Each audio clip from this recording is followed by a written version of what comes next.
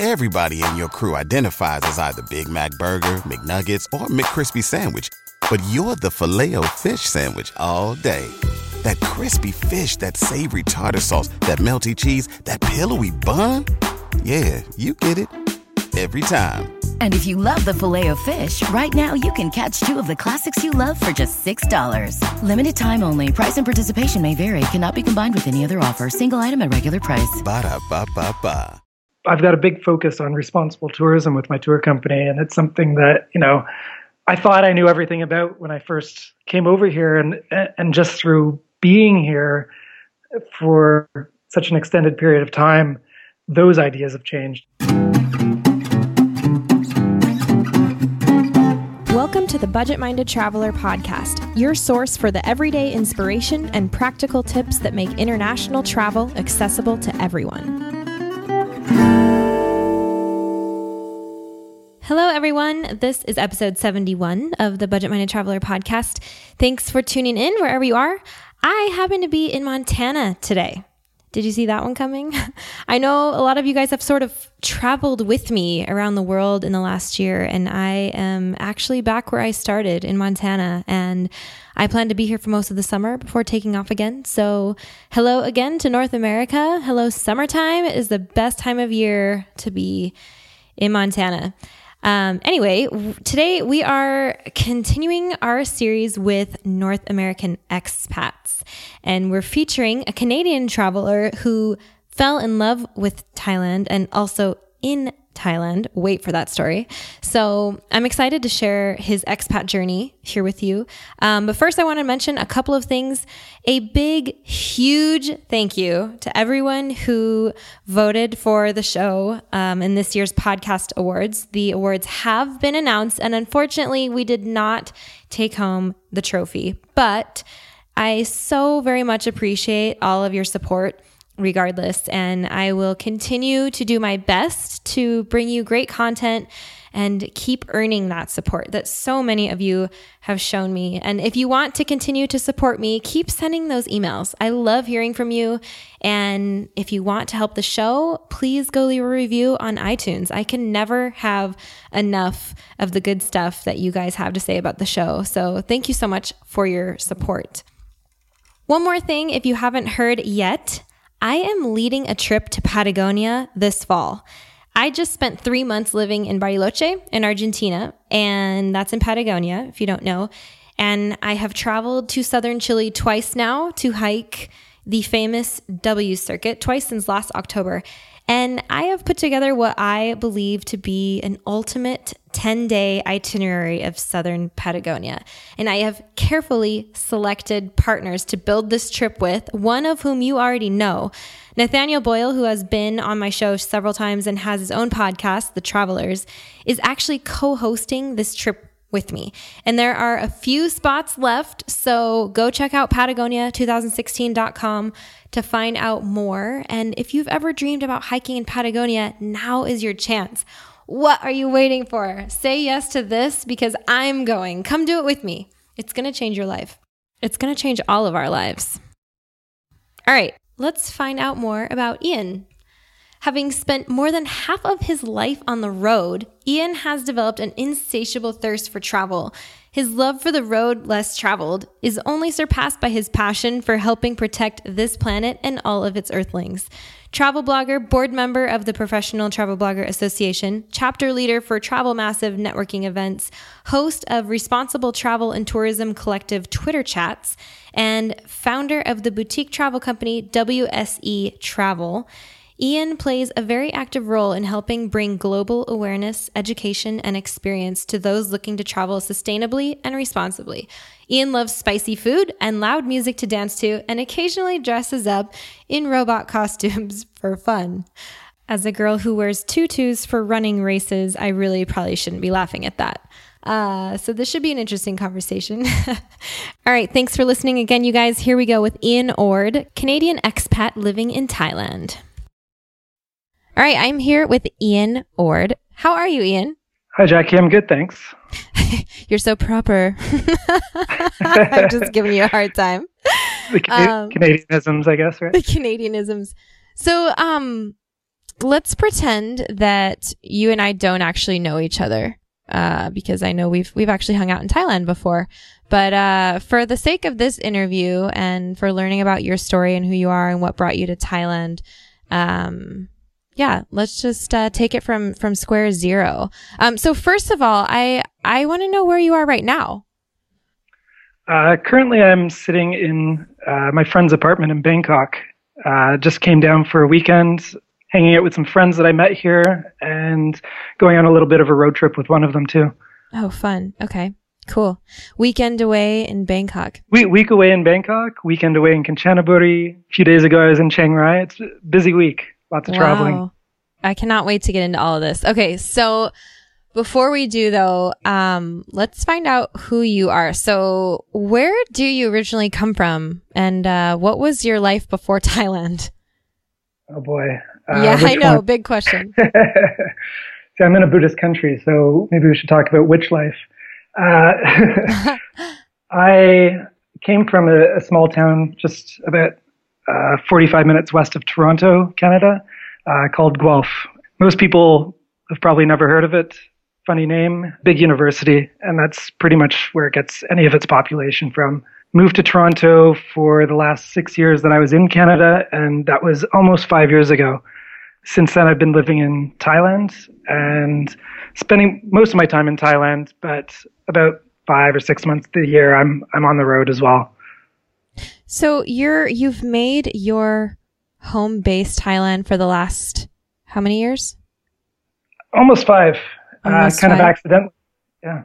How did you get there? Like, why did you choose Thailand? Did you know that you wanted to move abroad when you left Toronto? When I decided finally to leave Toronto, to leave Canada, of course, the plan was to move abroad. I didn't really know where I was going to go yet. So backtracking just a little bit, I was just leaving a corporate job that I had been with for about 6 years, working in the tourism industry in Toronto. And prior to that, I studied tourism, also in Ontario. The reason I did that was I had spent a few years backpacking around the world and knew that that was sort of a passion or something that I wanted to pursue in life. So after this series of events of traveling, studying tourism, working in the industry for a fairly large corporation, eventually just feeling like I was hitting a glass ceiling and you know, I wasn't even 30 yet, and having sort of this midlife crisis of, is this all there is? I loved my job. I loved the people I worked with, but I just felt that I wasn't being challenged anymore. And so I spent a summer, the hashtag summer of Ian, you know, just hanging out in Toronto, going to all the multicultural music festivals, things like that, getting a taste of the world at home. And just everything that I was doing that summer was just sort of reminding me that I wanted to see more and to experience more. So I started thinking about what my options were. I was the head trainer for the company I was working with, and had a passion for travel. And I kind of just eventually put 2 and 2 together that maybe I should consider a job teaching overseas. That seemed like an easy gateway into moving abroad. And so then I started looking at what my options were. Through working with this big international travel company and acting as a head trainer, I got to travel a lot to all the different offices. And there was one office in particular here in Bangkok where I had a big number of friends. I had been to Thailand on that first round-the-world trip prior to college, and I knew that Thailand was somewhere that, you know, good food, very cheap living conditions, and I had a group of friends here already. So after I put it out to the universe that I was considering moving overseas, all of a sudden, all of these friends started coming out of the woodwork and sharing their own stories about how they had lived abroad, how they were teaching English, you know, in Korea and Japan, some in Thailand. And one friend happened to mention that she was actually moving to Thailand in 2 months to go work at this NGO way in the, you know, this remote village in far northern Thailand. It was working with the Hill tribe. Immediately that clicked. I could start my life abroad, giving back. Oh, cool. Really getting off the beaten path and living in this hill tribe for a few months. So being an expat wasn't really part of the plan. It was just trying something new and spreading my wings. And it was a 3-month contract. So I had no anticipation that I'd be here still 5 years later. Yeah, no kidding. What were those first 3 months like? When I first arrived in the village, I was expecting, I don't know what I was expecting, to be honest. Being an NGO, I thought it would be fairly, well established and be working with a big team of people. And when I got there, the owner picked me up, drove me out into the middle of the country, and basically dropped me off at a house and left. I thought, what did I just get myself into? The friend from Toronto wasn't even there yet. She was arriving a few weeks later, and there was one other volunteer, and the look on her face, oh my God, another Westerner. Thank goodness I can communicate. She had been there apparently almost 2 months by herself. Oh my gosh. Oh my gosh. So it was interesting for sure. Talk about hitting the ground running, right? No kidding. And what kind of work did you do? Yeah, being a native English speaker, well, Canadian speaker, eh? Okay. We thought that the best position would be English teacher in this village. But very quickly, because I kind of got thrown in, I didn't have any ESL teaching experience. I didn't have any TESOL training or anything like that. It's kind of like doing the Peace Corps without the training. Like you just get thrown in. Here, go build a house or dig a well or something. You'll figure it out. But actually, that's a good like a good analogy. Just because you know how to swing a hammer doesn't mean you know how to build a house. But in the same way, that just because you speak English doesn't know how. I don't know why I can't. I see you can't. I can't even speak English. Doesn't mean you know how to teach it, though. Is what I'm trying to say. Exactly. Training can be very helpful.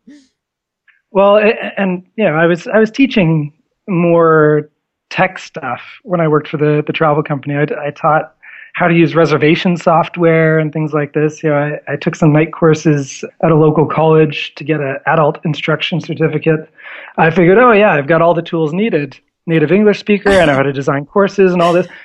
Totally different ballgame when you're speaking with people who have zero English skills.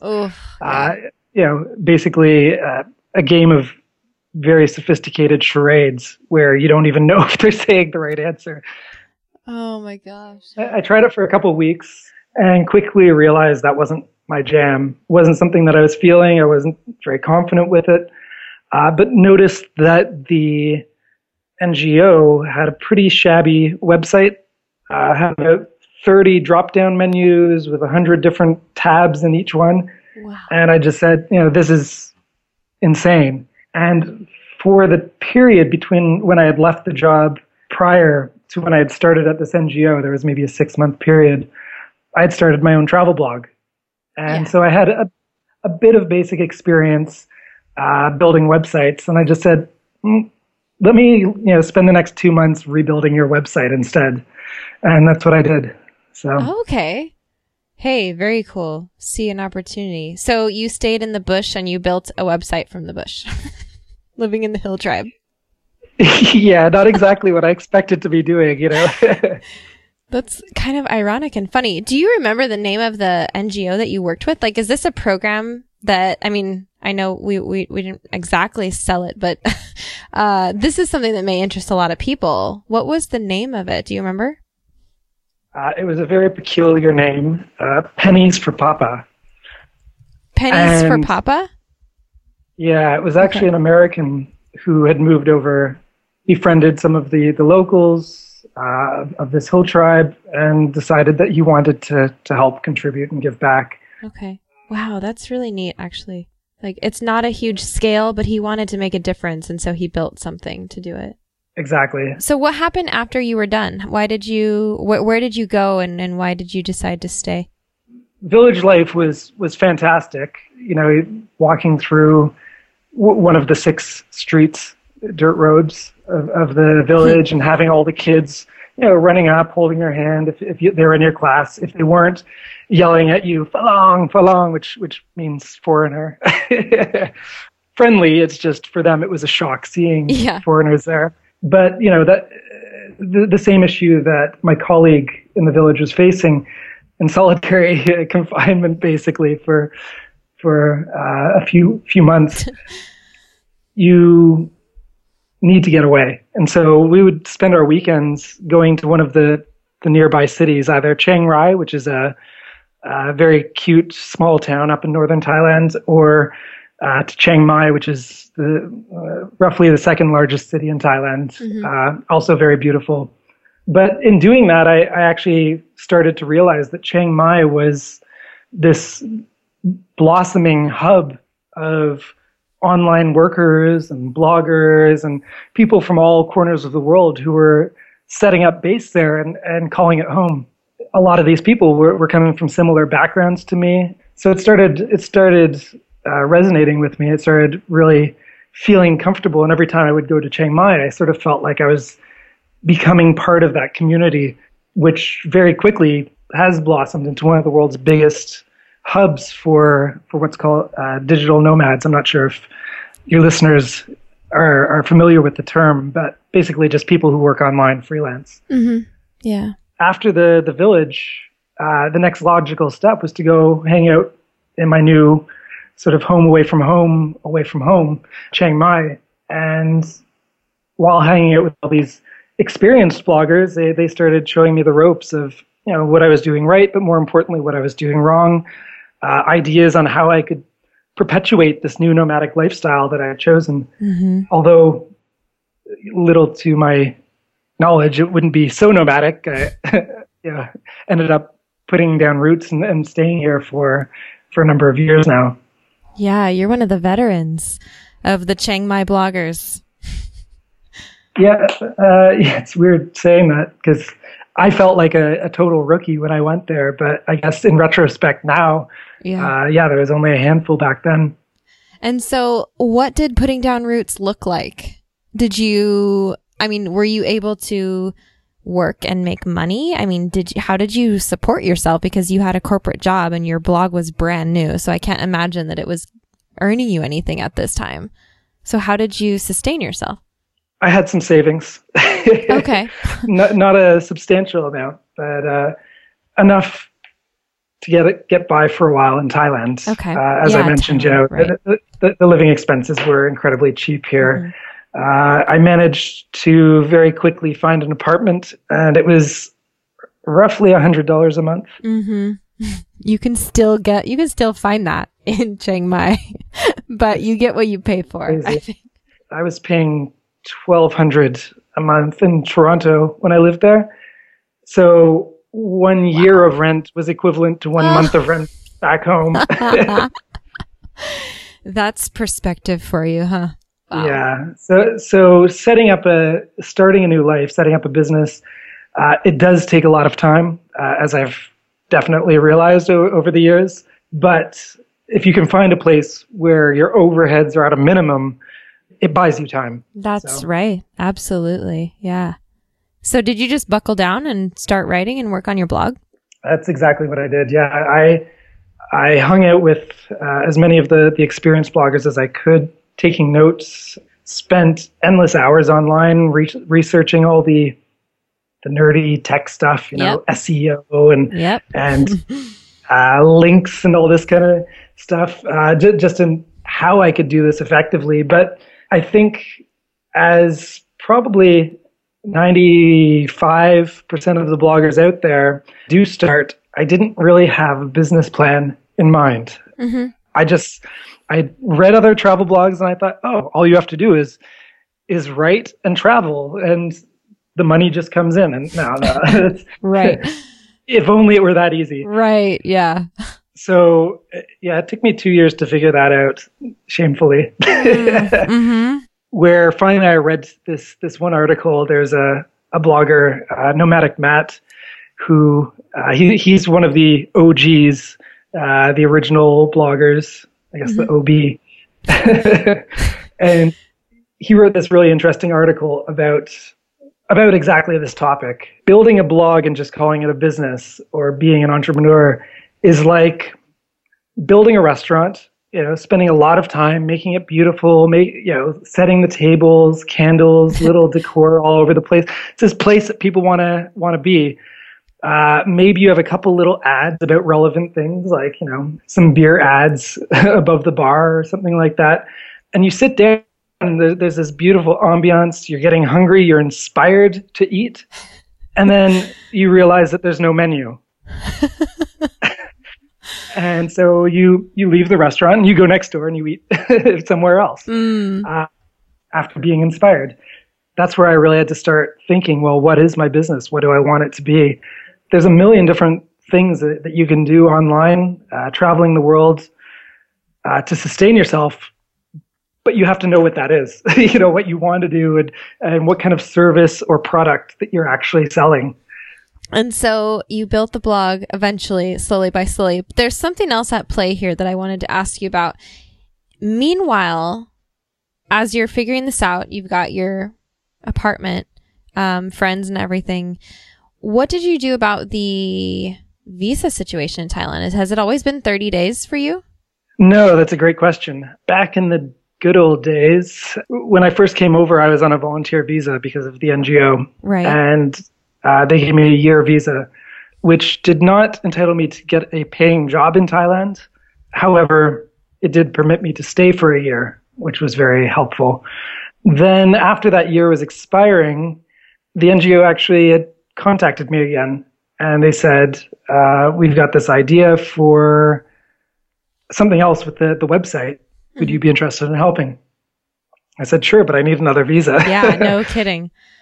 And so I got another year visa. Oh, that's brilliant. Okay, cool. So that was great. That was the first 2 years. The last 2.5 have been a little more tricky because there was no longer really any necessity for me to be doing anything with this project. So I became a tourist, like the rest of them. However, it was around this time that I was also starting to form a business plan. And that's a slightly different tangent or story, but I was registering a business in Cambodia and ended up with getting year business visas over in Cambodia and would come over to Thailand as a tourist. Okay. I would love to know why you were registering a business in Cambodia. It's what all the cool kids are doing. Is it just easier to... What business was that you were doing that for? Yeah, just touching on it lightly, because I don't want to get too far off track from being an expat. But basically, the blog I had written was developing was a travel blog. I figured with my experience in the industry and my education in the industry, I had developed a marketing tool which basically was inspiring people, hopefully, to travel. Mm-hmm. At which point they would leave my blog and then go on Expedia or Skyscanner or some other site and book a trip there. I thought, why aren't I closing the sale? I mean, I've got the experience. I know what to do and how to deliver good product. And I mean, I'm on the ground, so it's probably the best source of information for people. So I built a tour company. Okay. Which you registered in Cambodia. The reason I registered in Cambodia was primarily the ease of registration. In Thailand, to register as a foreigner can be quite painstaking. Plus, you also give 51% of your company to a local. So you better know somebody that you really trust to have more than half of the shares of your business. And I did have some friends, but not good enough, I guess, that I could do that. Yeah. Or that were at least interested enough in going into this kind of venture with me at the time. So Cambodia, I could get 100% ownership over the company as long as you're paying the taxes locally. Okay. Business license in Cambodia. This is your second business venture that you've kind of started since then, right? Since you've been living in Thailand? Sort of, yeah. Sort of. Actually, I know you have a lot of things going on. You're kind of an idea person. I remember talking with you about a lot of even projects that you have when I was there in Thailand with you. But yeah, I love coming up with ideas. I think one of the biggest challenges, though, is just not having necessarily all the resources to get them off the ground. So I've got a lot of stuff on the back burner. The primary focus is, of course, the tour company, which is a lot of work and a lot of my time. Yeah. But I also do marketing for several brands as well. And so I've got a freelance marketing agency that pays the bills, really. Yeah. So between everything that you have started, so essentially what I'm getting at here is that the only thing that you worked for was that volunteer thing at the beginning and the website for those guys. But otherwise, you have basically created your own businesses to support yourself overseas this whole time, essentially, right? Yes, correct. That's awesome. Good for you. Thanks. It's a lot more work than you'd probably expect, or at least than I expected. Just giving a reality check for those that want to get into it. I always now would suggest starting a business plan or model while you still have a job. And, getting all the sort of foundation and stuff in place, because you don't know how long it's going to take before it actually takes traction. When you do get into it, you got to give it your all. I mean, that's, if it means a 12-hour day or doing Skype calls at, 2 a.m, which I try not to do anymore, but. But you are in Thailand, so that can be difficult depending on your clients, right? Well, here we are, Thailand, Seattle. We're opposites of the world. So. What time is it where you are? Right now, it's about 10:30 in the morning. So this is a great time for me. 10:30. I apologize. Oh no, and it's you up late. It's 8:30 here. It's not even that late. I'm on the Pacific Coast, but it's also Thursday, and I think it's Friday where you are. So just a day apart. No big deal. Yeah. Tomorrow, expect a chance of showers. Oh, man. So let's talk a little bit about your kind of daily life in Thailand. And one thing that I think people are going to want to know is, how did you find, you've lived in several places, but how do you go about finding places to live in Thailand? Okay, so places to live first. That's a good question. When I lived in Toronto, I remember when I first moved to the city, coming from, a smaller town or city, it was a bit daunting and overwhelming, this big city. And so I already had this sort of sense of culture shock. And Craigslist exists in Thailand. That used to be the place that I'd look for places to rent in Toronto. So that was my first go-to source when I came here. Mm-hmm. But I always found I was more successful in Toronto when I would just, take my car or my bicycle and go to a neighborhood that I wanted to live in and ride around and look for apartment for rent signs or house for rent signs, because a lot of the best places were unlisted. They would be gone in a matter of days, if they were in, perfect location. So I've started using that mantra here. Sometimes it can be a little tricky. You have to do a bit of research online first to see where hot spots are, where maybe there's a lot of places. I think the only big challenge would be if there was a for rent sign written in their language and you didn't know how to read that. So I was looking for the English for rent signs, which also meant foreigner friendly. Right. Okay. Good point. Because then you have to be able to speak with the landlord as well. That's a really good point. In Thai, there's probably, or whatever the local language is. Yeah. If you don't speak it or don't speak it well enough, you'll probably run into some complications.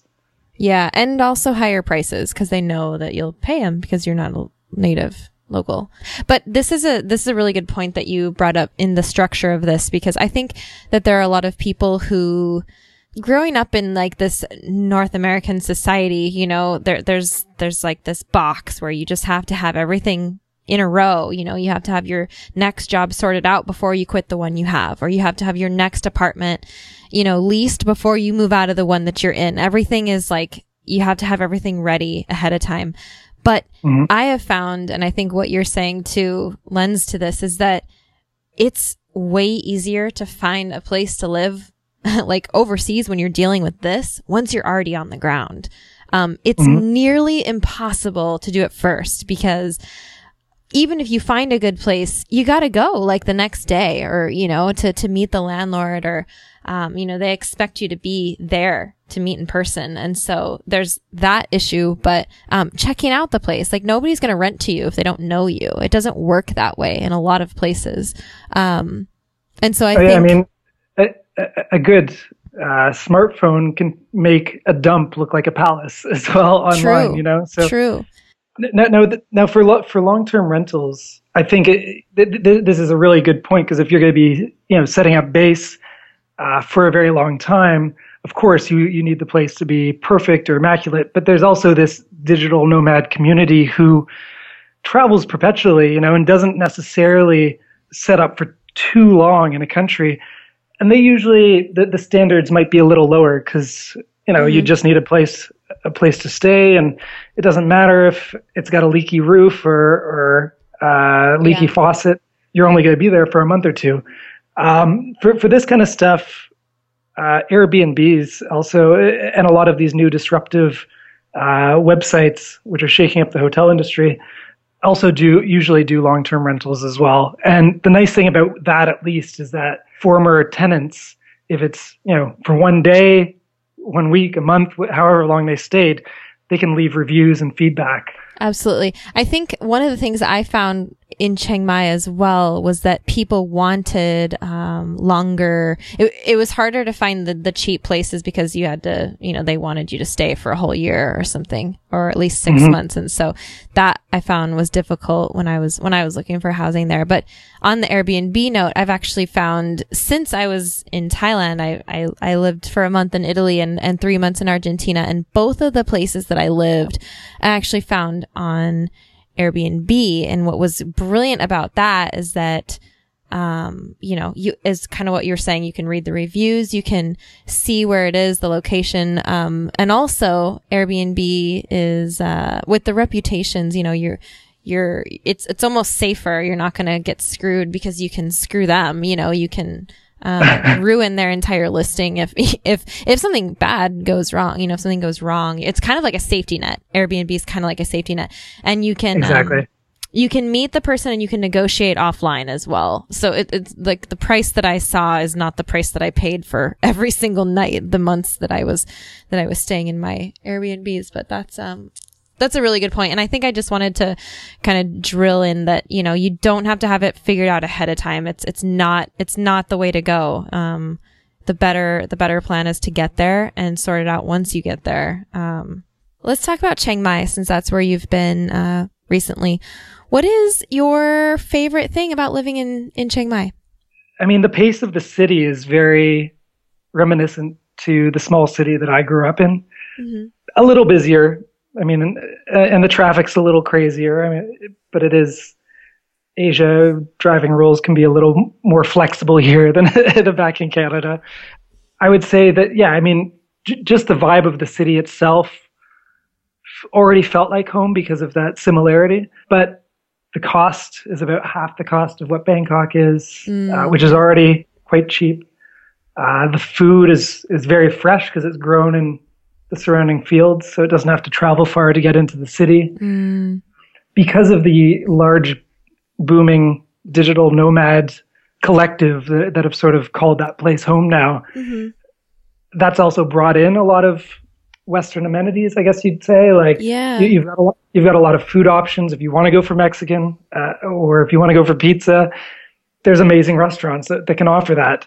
A huge coffee shop scene has started in the last few years. My friend that I was saying, you know, she's been there for 5 years as well, did a post on the top 50 cafes in Chiang Mai. 50. Wow. Top 50. Top 50. That's insane. Man, especially because when I'm there, all I want is the Thai iced coffee from the street. It's like the best thing ever. I'm drinking one right now. Oh, stop it. Oh my goodness. So you get a real sense of being in Thailand. You are in Thailand. It's a very unique Thai culture. Northern Thailand has its own special culture that's different from the rest of the country. But you also have all the amenities to make it an easy place to live. You know, you're not just eating rice and noodles every day, although I usually do, but you can if you want to. but yeah, you don't have to. Yeah. And yeah, the internet's fast. Being a small town, it's very quick to get out of, and there's a lot of beautiful places nearby. It's in the mountains. There's hot springs, natural hot springs that you can visit. Lots of caves with temples inside. Lots of activities. There's zip lining, elephant sanctuaries, all this kind of stuff. So it's a very livable city. So are you planning on, this might be a hard question, but are you planning on staying for a while to come? I mean, is Chiang Mai home for you? That's a great question. I never expected Thailand, as I mentioned earlier, I never expected Thailand to really be a home, especially for this long. Coming over with a 3-month contract and, fortunately a year visa for when I decided to stay. The idea was always to keep on being on the road, but I quickly realized how exhausting that can be. This whole glamorous lifestyle of living out of a backpack and bamboo bungalows with mosquito nets. It sounds really appealing and really great, but there's something to be said about having a place where after your trip, you come back and you lay your bags down.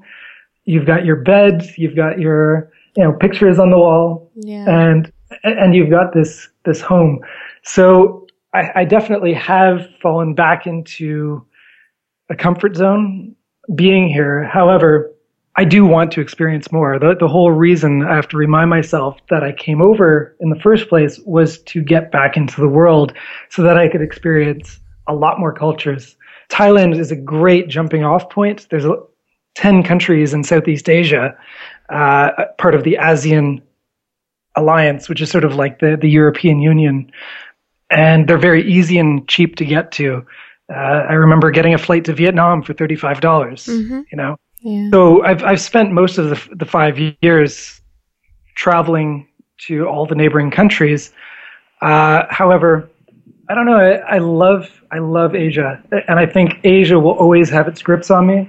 But I would like a slight change of pace. I've gone on a couple trips to Europe briefly recently, and have left Africa and South America relatively untouched for the last 5 years, and would love to get back to visit them as well. So recently, my fiance and I have been discussing moving abroad to get over to South America and trying a new expat life there for a while. And I mean, it's dipping our toes, seeing if this is something that we are going to connect with on a similar level to the way that I've connected here in Asia. I mean, I've been to a few countries there already and love it. I miss the food and I miss the language and I miss the music. I have a feeling it will get its grips on me pretty quick, but time will tell. Okay, so you just brought up something that I can't skip over because it's kind of a big deal. You have a fiance. Congratulations, first of all. Thank you very much. But this just begs the question because you've been, Canadian living in Thailand. This is all well and good. We've heard your story, but now you have a fiance. Where did she come into the picture and where is she from? And, how are you guys going to be digital nomads together? Great questions. There's a reason I'm in Chiang Mai. The truth comes out. What do I love about Chiang Mai? Let me count the ways. So when I first came to Thailand and was visiting Chiang Mai, I became friends with one of the locals. And her name is Nest. And we became really good friends right away. We met at a documentary exhibit house, I guess, which every Monday would show the most recent Game of Thrones episode. Oh my gosh. on a big screen. Yeah, they download it and then play it on their movie projector, and everybody would lay back in the lazy boys and watch Game of Thrones. Fun. So we met watching Game of Thrones, actually. Love it. but it was good because Game of Thrones, it was playing in English. My Thai wasn't fantastic. I can't say that it's much better now, but I can get around. But the fact that, she was there watching an English TV show, I knew that she could at least speak enough English to understand. Mm-hmm. And so we got chatting afterwards, and very quickly we became good friends, but circumstances were not in our favor.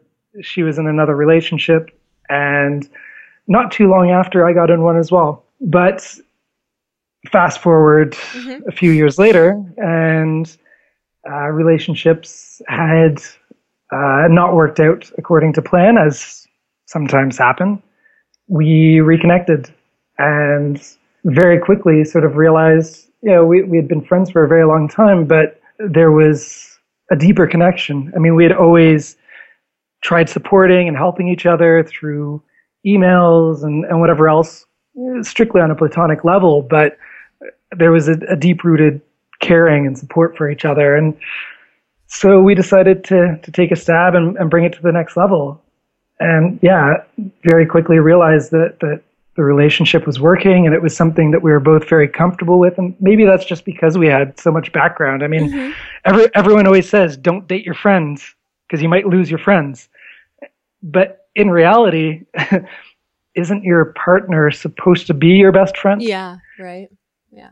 So there was a risk, but we're grown adults. I think we both understood that and could deal with the situations like adults, and it was the right move. So, yeah, no kidding. That's so great.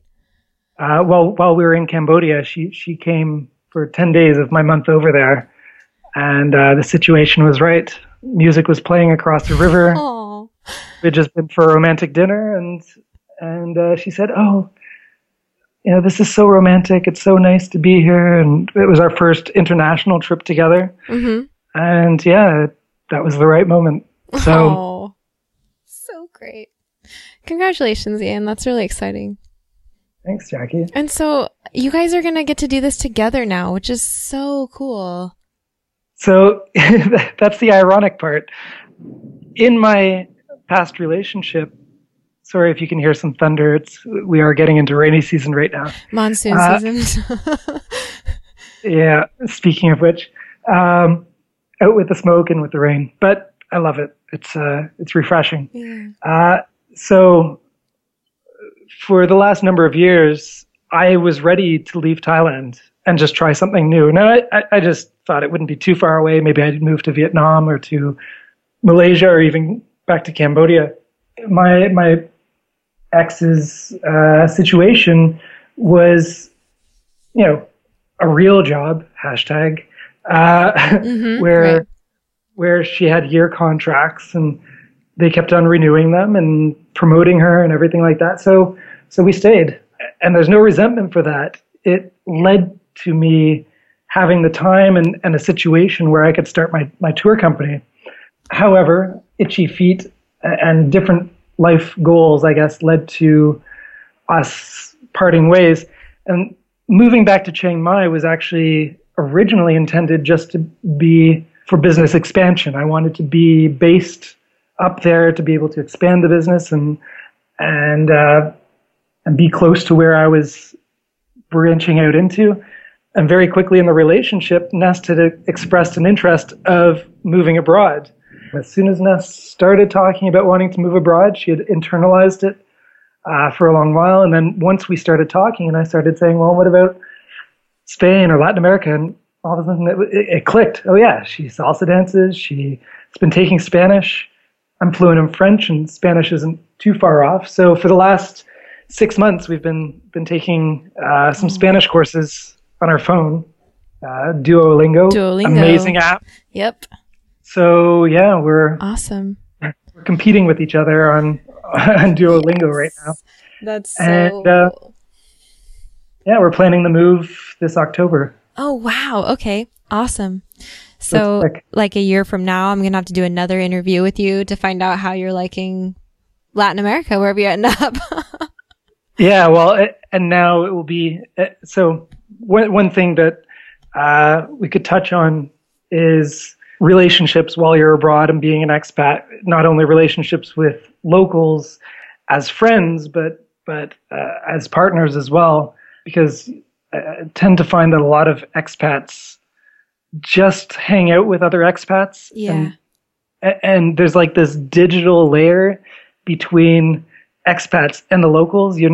Especially digital nomads. You're only there for 2 months compared to maybe some expats. It's not a competition, but some expats live there for 10 years, learn the language, make the friends, integrate into the culture, where the digital nomads especially only spend a couple months there. It's enough to learn your favorite coffee shops and Mexican restaurant, in in Chiang Mai or Bali, and not really get as much out of that cultural exchange that you could be getting. Especially if you're spending your days at the co-working space.